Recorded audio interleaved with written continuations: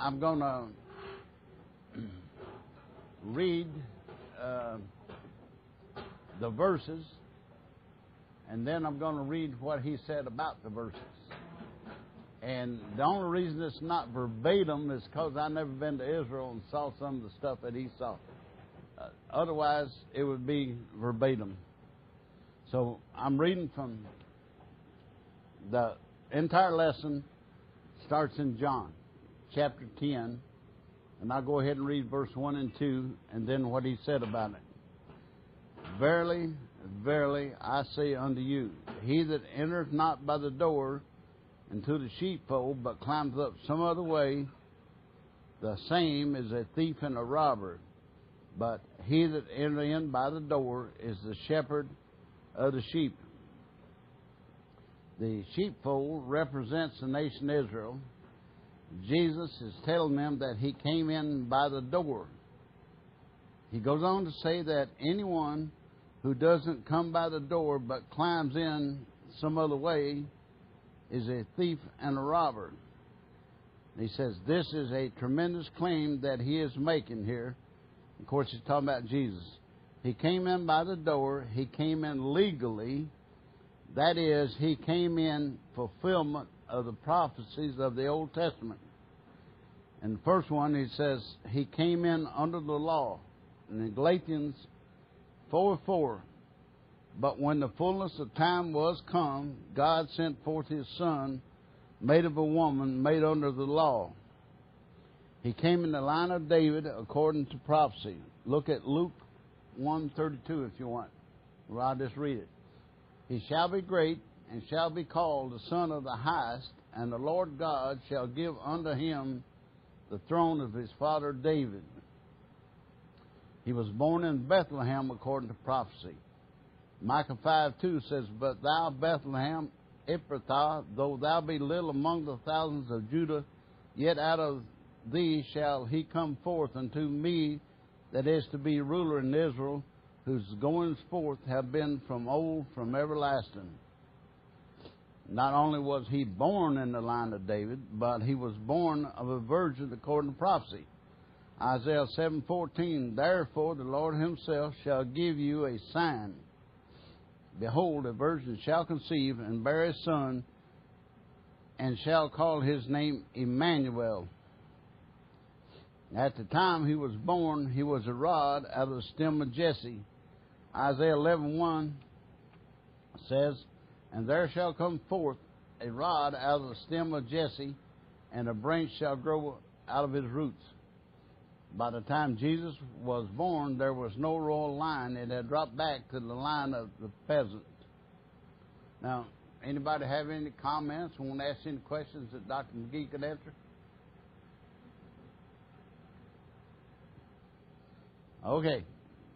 Chapter 10, verse 3.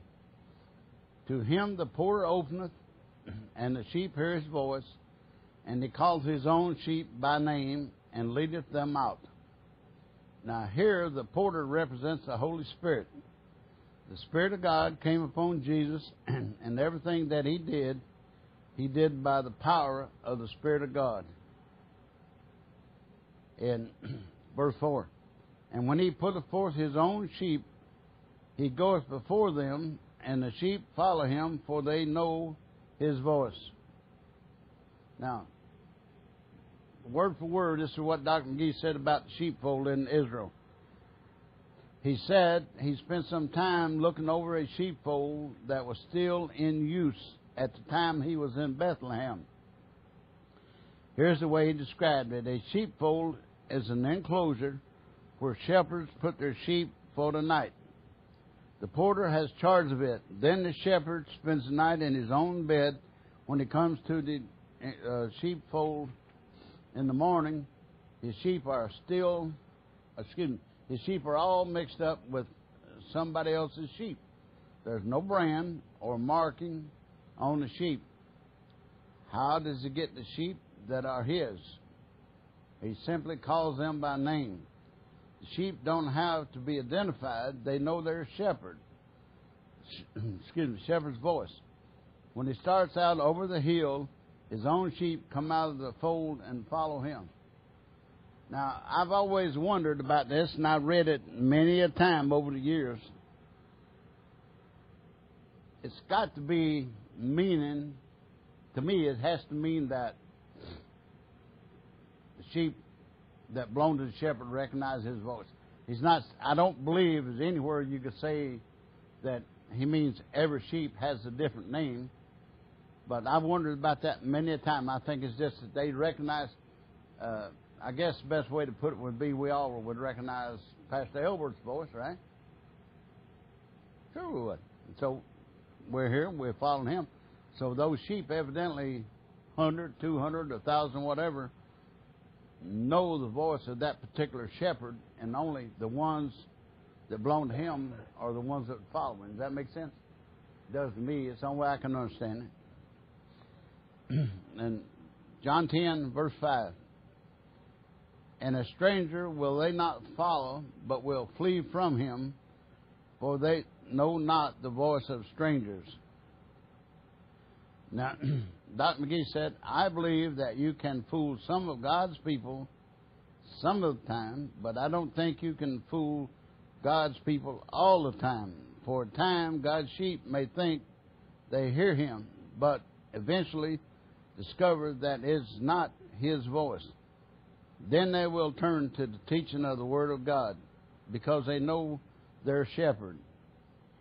And he says, it is amazing. I've been teaching the Word of God for about 40 years and have learned again and again that when his sheep hear his voice, they will follow him. For a long time, I worried about those who will not listen to the message. I have reached the point that I don't worry about them anymore. The reason they don't hear his voice is that they are not his sheep. Wherever we find people who are eager for the Word of God, we know they are his sheep. Any comments, questions?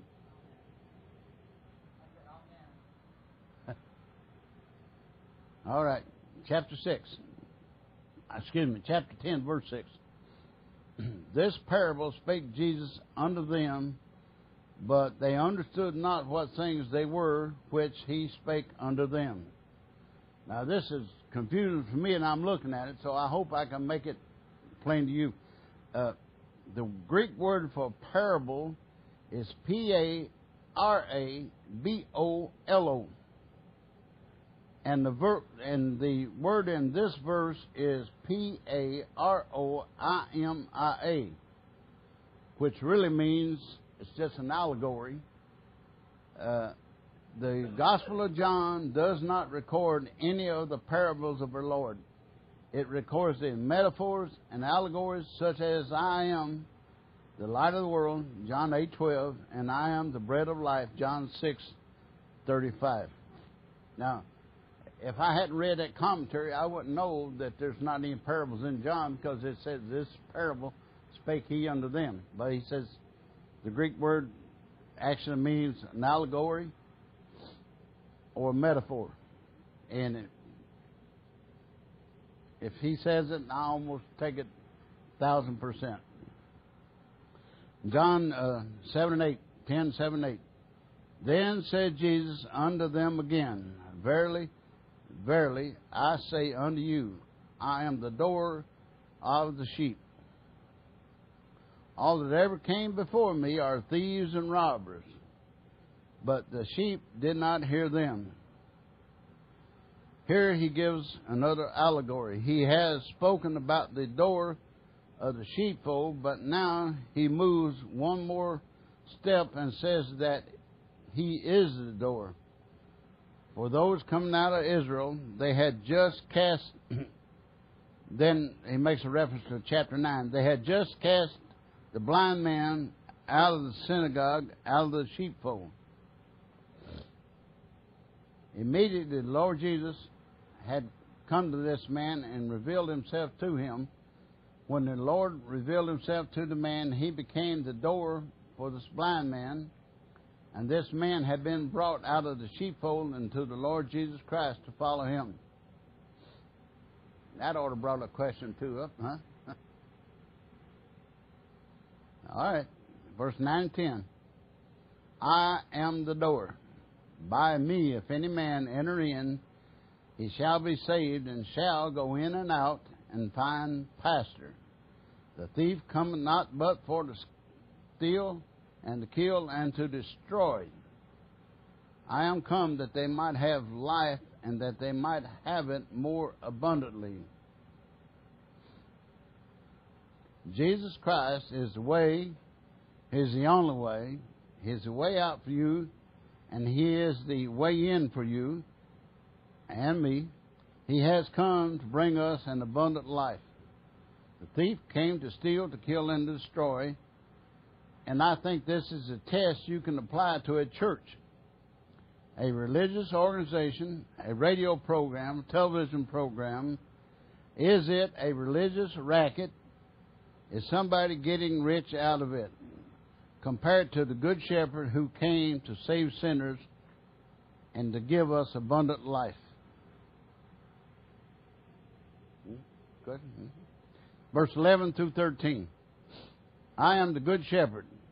The Good Shepherd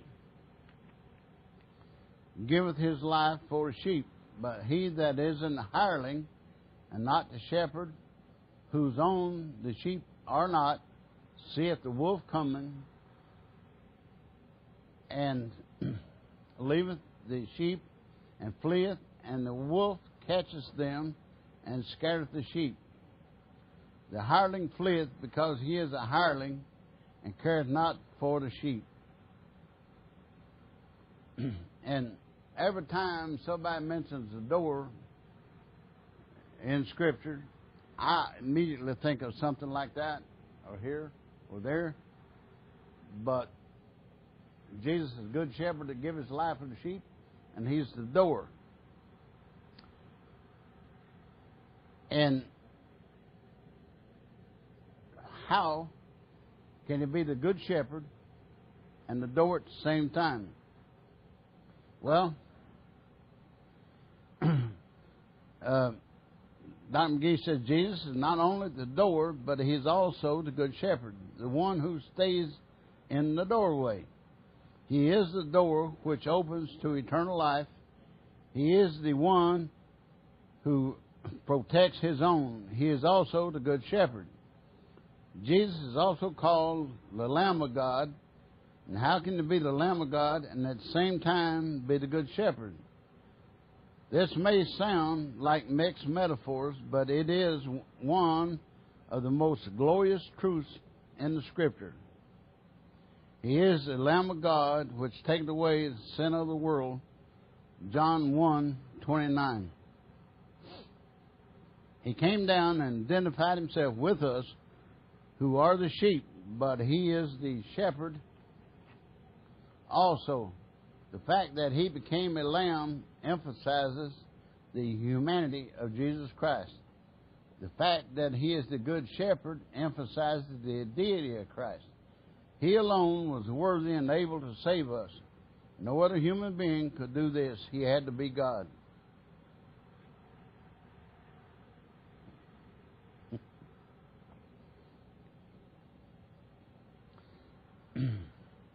The Lord Jesus Christ has a threefold relationship to the flock, which is known as his church.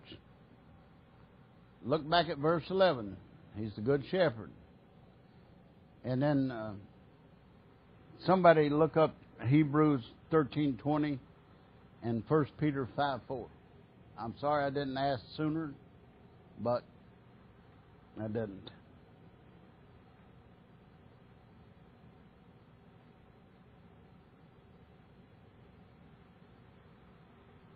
Anybody? Hebrews 13:20.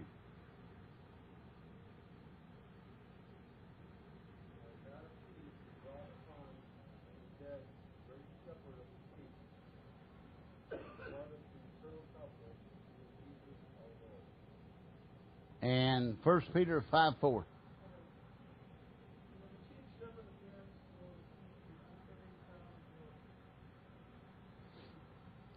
Now, I'm reading more comments. He says, the hireling does not care for the sheep. founders of some of the world religions did very little for their followers. Modern cult leaders actually get rich off the people. In contrast to this, the Good Shepherd gives his life for the sheep, and he protects his own. Now, verse 14 and 15. I am the Good Shepherd, and know my sheep, and are known of mine. As the Father knoweth me, even so I know the Father, and I lay down my life for the sheep. Here's a wonderful relationship. He knows his sheep, and his sheep know him. Now, Philippians 3:10.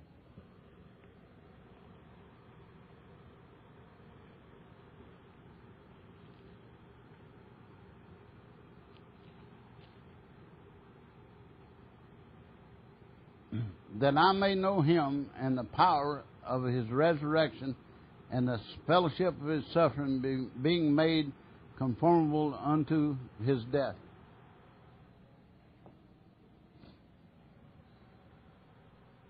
Then he goes on and he says, not all shepherds are faithful. And God tells Israel and us how he feels about the faithfulness of shepherds. Now, I'm going to turn over to Isaiah chapter 50 and Ezekiel 34.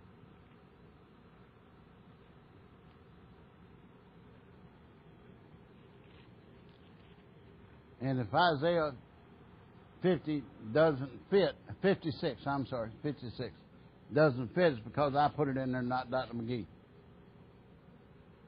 And it is verses 10 to 12. Speaking of false shepherds of Israel now, he says, Isaiah does, his watchmen are blind. They are all ignorant. They are all dumb dogs. They cannot bark sleeping, lying down, loving to slumber. Yea, they are greedy dogs, which can never have enough. And they are shepherds that cannot understand. They all look to their own way, everyone for his gain from his quarter. Come ye, say they, I will fetch wine and will fill ourselves with strong drink, and tomorrow shall be as this day and much more abundant. Does that sound like somebody you hear on TV? Or radio? All right, now I'm going to turn over to Ezekiel chapter 34.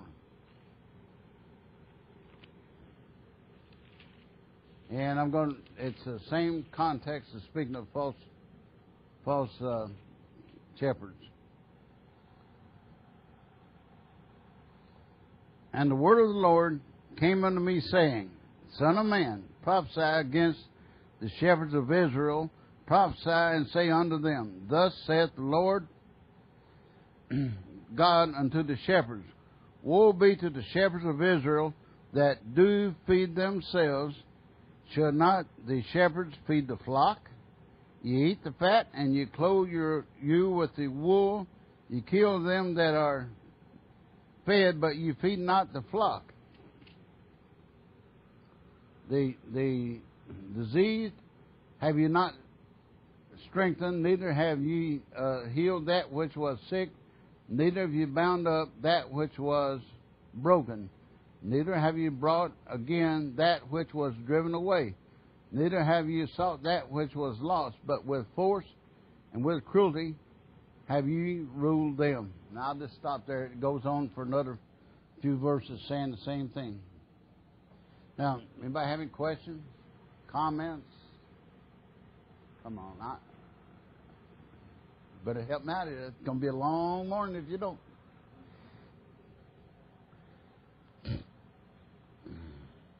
Where do we stop at? I got it.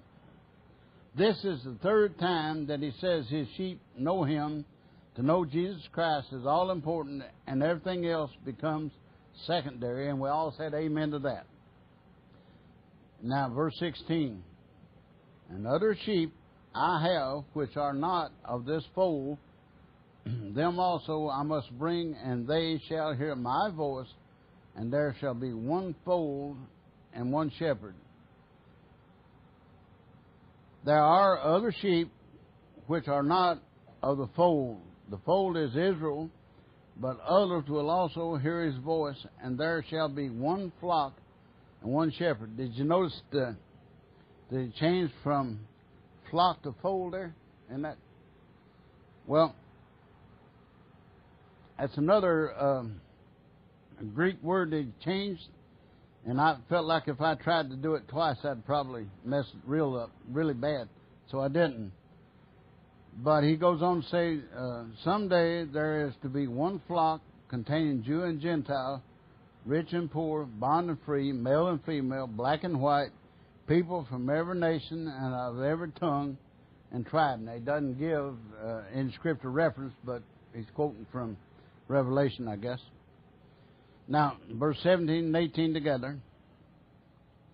Jesus says, therefore does my Father love me, because I lay down my life that I might take it again.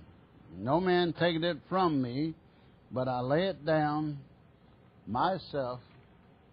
I have power to lay it down, and I have power to take it again. This commandment have I received of my Father. Now he says that all of this is the will of the Father. The Father loveth him because he died for us. We also ought to love him because he died for us. Excuse me. He made his soul an offering for sin. On the cross, during those 3 hours of darkness, God the Father put upon him the sin of the world, and he went through hell for you and me. The Good Shepherd gives his life for the sheep. He makes it very clear that he gave his life willingly. He was in full control at his trial. Also, he set the time of his death. The Jews said it shouldn't be on a feast day, lest there be an uproar, a riot of the people. But he was crucified on the feast day. He was never more kingly than when he went to the cross. Dr. McGee says that the Roman government was on trial, the nation of Israel was on trial, and you and I were on trial. Although he didn't have to die, he did it willingly for the sins of the world. And Hebrews 12:2. Somebody read Hebrews 12:2.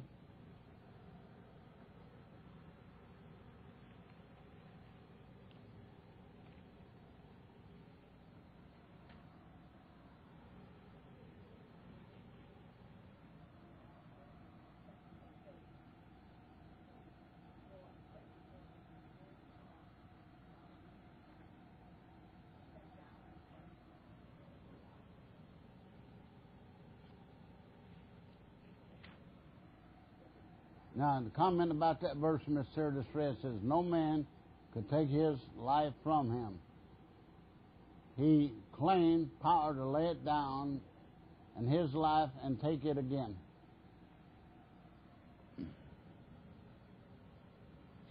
Now, my finger got tired and my brain was hurting, so I decided to cheat and just do the rest of it by just reading. It would probably be better anyway. I just got to make sure I'm on the right chapter.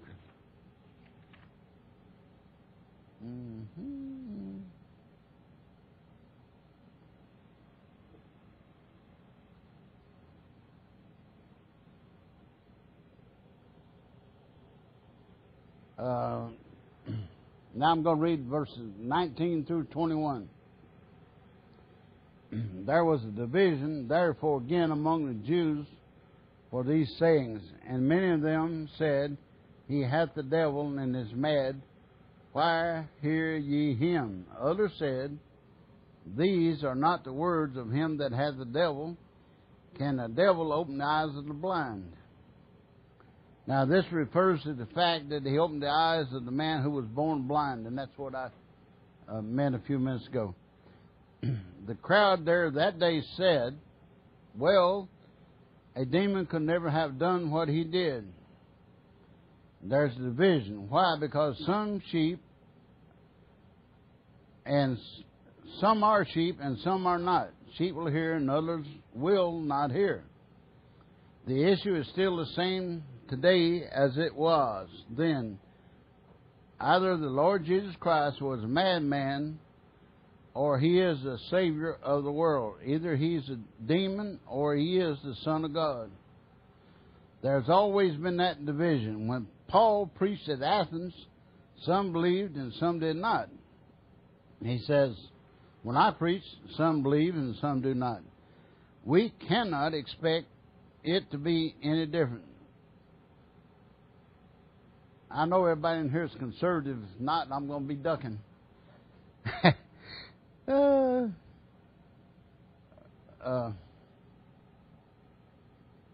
The so-called liberal theologians are the most inconsistent and illogical people.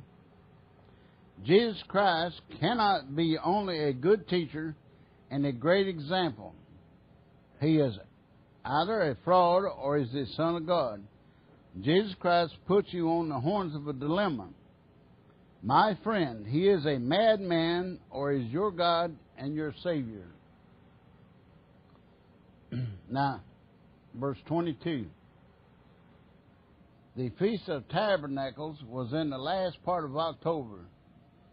The Feast of Dedication was in the last part of December. So there was a 2-month interval. The feast celebrates the time when Judas Maccabeus delivered the temple from Antiochus Epiphanes and the Syrian who had polluted it. This took place in 167 B.C. and was still celebrated in our Lord's day. As it was winter, now this is something I would absolutely never picked up on, but that's one reason I love him so much. And as it was winter, Jesus is through with the nation Israel. From here on, in the Gospel of John, he talks to his own. He will not make another public call. It is now too late for the harvest. The Lamb of God is being shut up in preparation to go to the cross and die for the sins of the world. He says, friends, may I remind you that you can play at this thing too long.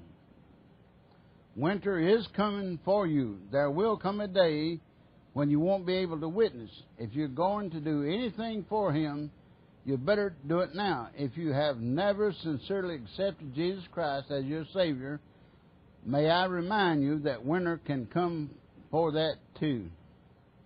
There does come a time when it's too late, my beloved, to be saved. You can persist in rejecting the Lord Jesus Christ so long that finally you will be unable to accept him. The prophet spoke of this eventuality. The harvest is past, the summer is ended, and we are not saved. And he's quoting from Jeremiah chapter 8 and verse 20. I'm not turning there, and I'm not going to ask you to. But that's where it's from if you want to look at it. And Jesus walked in the temple in Solomon's porch. Then came the Jews round about him and said unto him, how long dost thou make us to doubt? If thou be the Christ, tell us plainly. That's verse 23 and 24. There was, now he's describing the temple area, I guess, and there was a big porch out there which was for the Gentiles, those who were outside the nation Israel. Our Lord was no longer coming into the temple. It was winter, and he walked in Solomon's porch. Jesus had made his identity very clear, and those who accepted him understood that he was Messiah, the Christ. Remember that Andrew had told his brother, we have found the Messiah, John 1:41. Nathanael recognized him, Rabbi, thou art the Son of God, thou art the King of Israel, John 1:49. The Samaritan woman understood who he was, and the Samaritan men said, Now we believe not because of thy saying, for we have heard him ourselves, and know that that this indeed is the Christ, the Savior of the world. John 4:42. The man healed of the blindness believed and worshipped him. Now these religious leaders with their subtle questions are actually casting the blame on him. They make it sound as if it is Jesus' fault for not giving enough information, whereas it is a lack of will to believe what God revealed to them. Well, Jesus has revealed his Messiahship to those who will hear, and now he declares it to the religious rulers. Question? Question?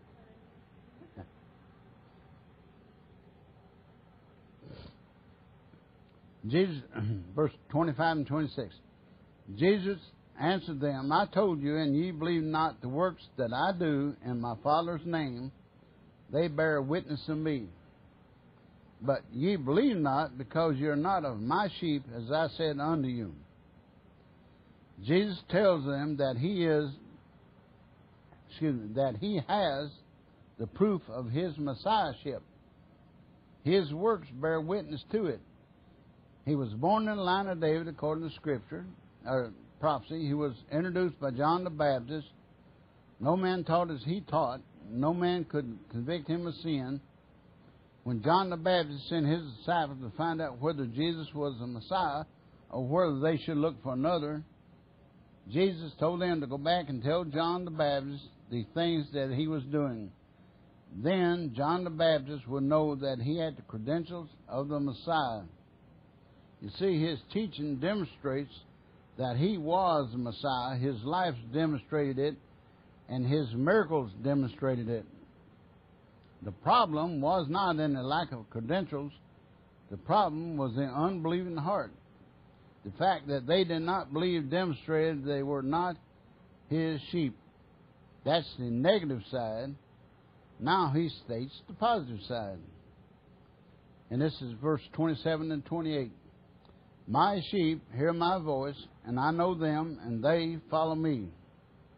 And I give unto them eternal life, and they shall never perish, neither shall any man pluck them out of my hand. My Father, which gave them me, is greater than all, and no man is able to pluck them out of my Father's hand. I and the Father are one. John 10:27 through 30. His sheep hear his voice, and they follow him. The brand of ownership on the sheep is obedience. Do you want to know whether a person is saved or not? Then see if he is obeying Christ. Our ears must be open to his voice. The hearing and the seeing, the Lord made even both of them. Proverbs 20:12. He says, I know them, I'm glad. Somebody knows me, aren't you? I am sometimes misunderstood, and I have to explain myself to people. However, I never need to explain anything to him. He knows when I'm putting up an excuse. He knows when I'm evading an issue. He understands me, knows me. And they follow me. I believe in the eternal security of the believer and the insecurity of make-believers. They follow me. It's just that simple. If the shepherd called his sheep one morning and started up the hill, and out of 500 sheep in the sheepfold, 100 came out and followed him, then I would conclude that those 100 were his sheep, and I'd also conclude that the 400 were not his sheep. Any questions, comments? Well, I got a question, and I want you to be honest. Not me, I know I can't teach very well, but do you like Dr. McGee's commentary? I think he's absolutely wonderful. I listen to him 3 times a day and sometimes 4. You can't tell it by hearing me talk, but some of it sinks in. I absolutely love it. Let me see if I can find where we stopped here.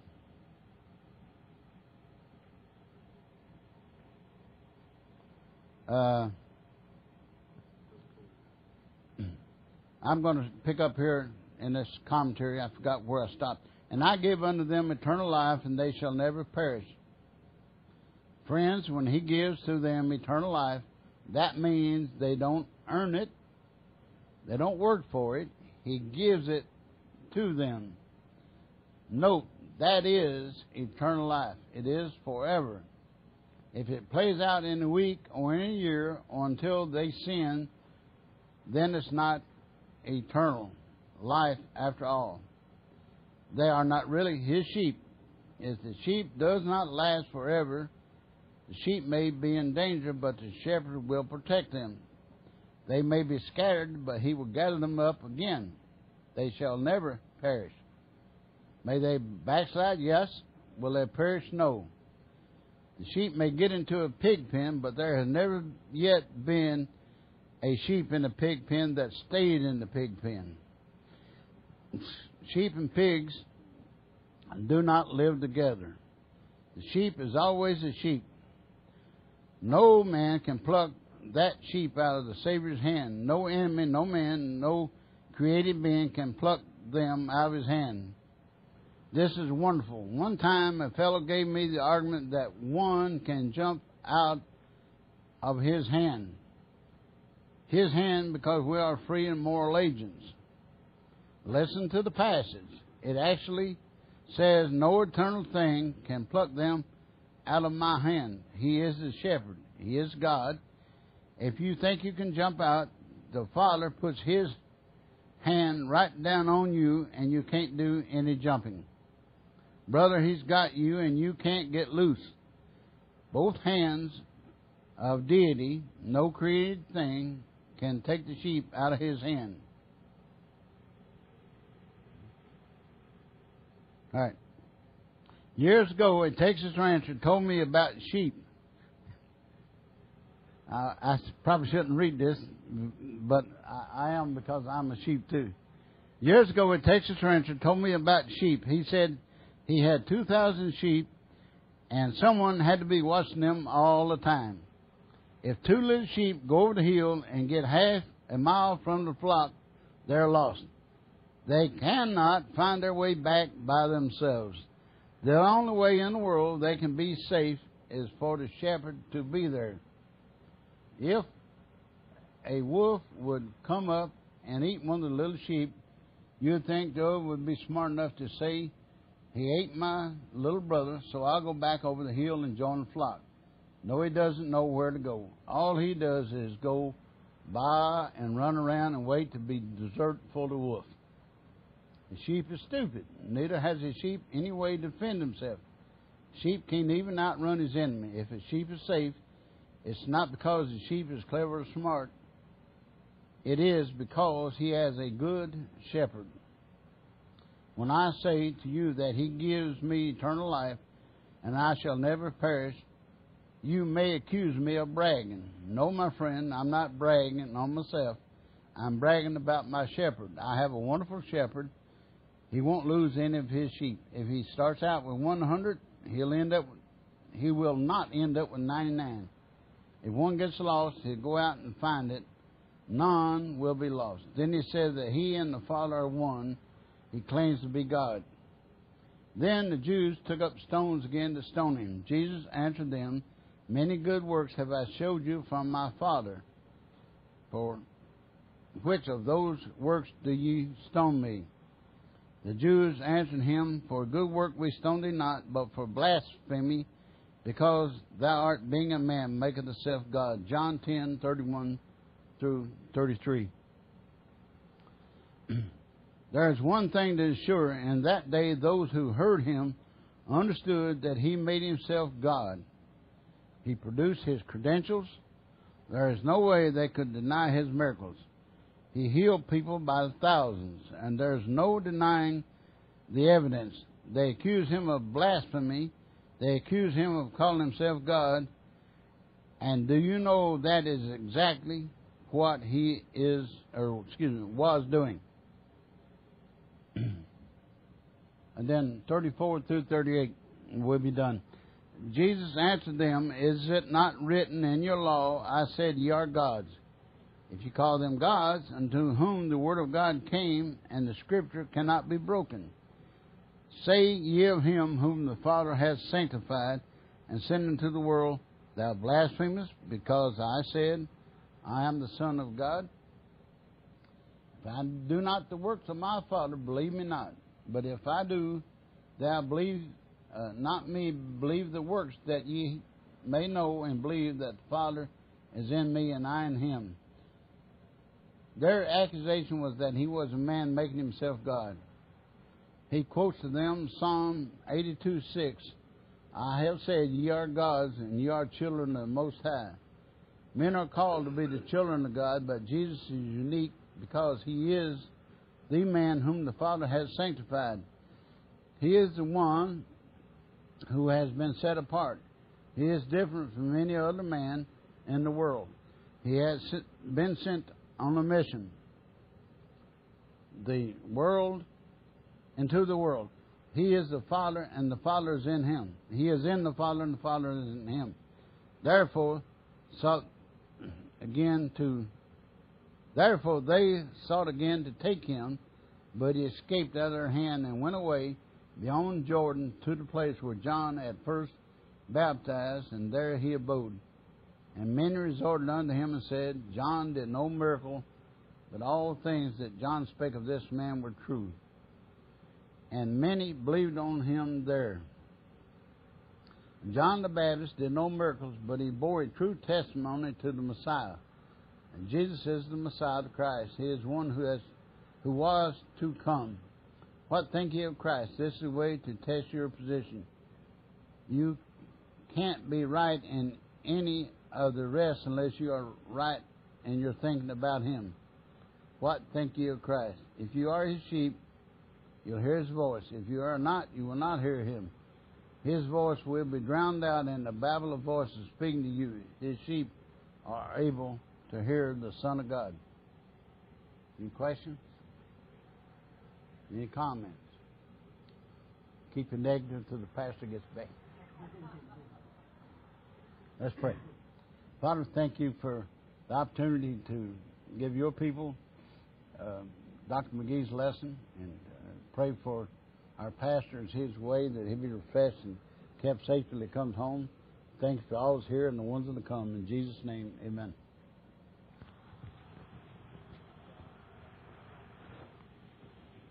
Well, Dr. McGee's good. If you just pull him up on the computer or get your radio.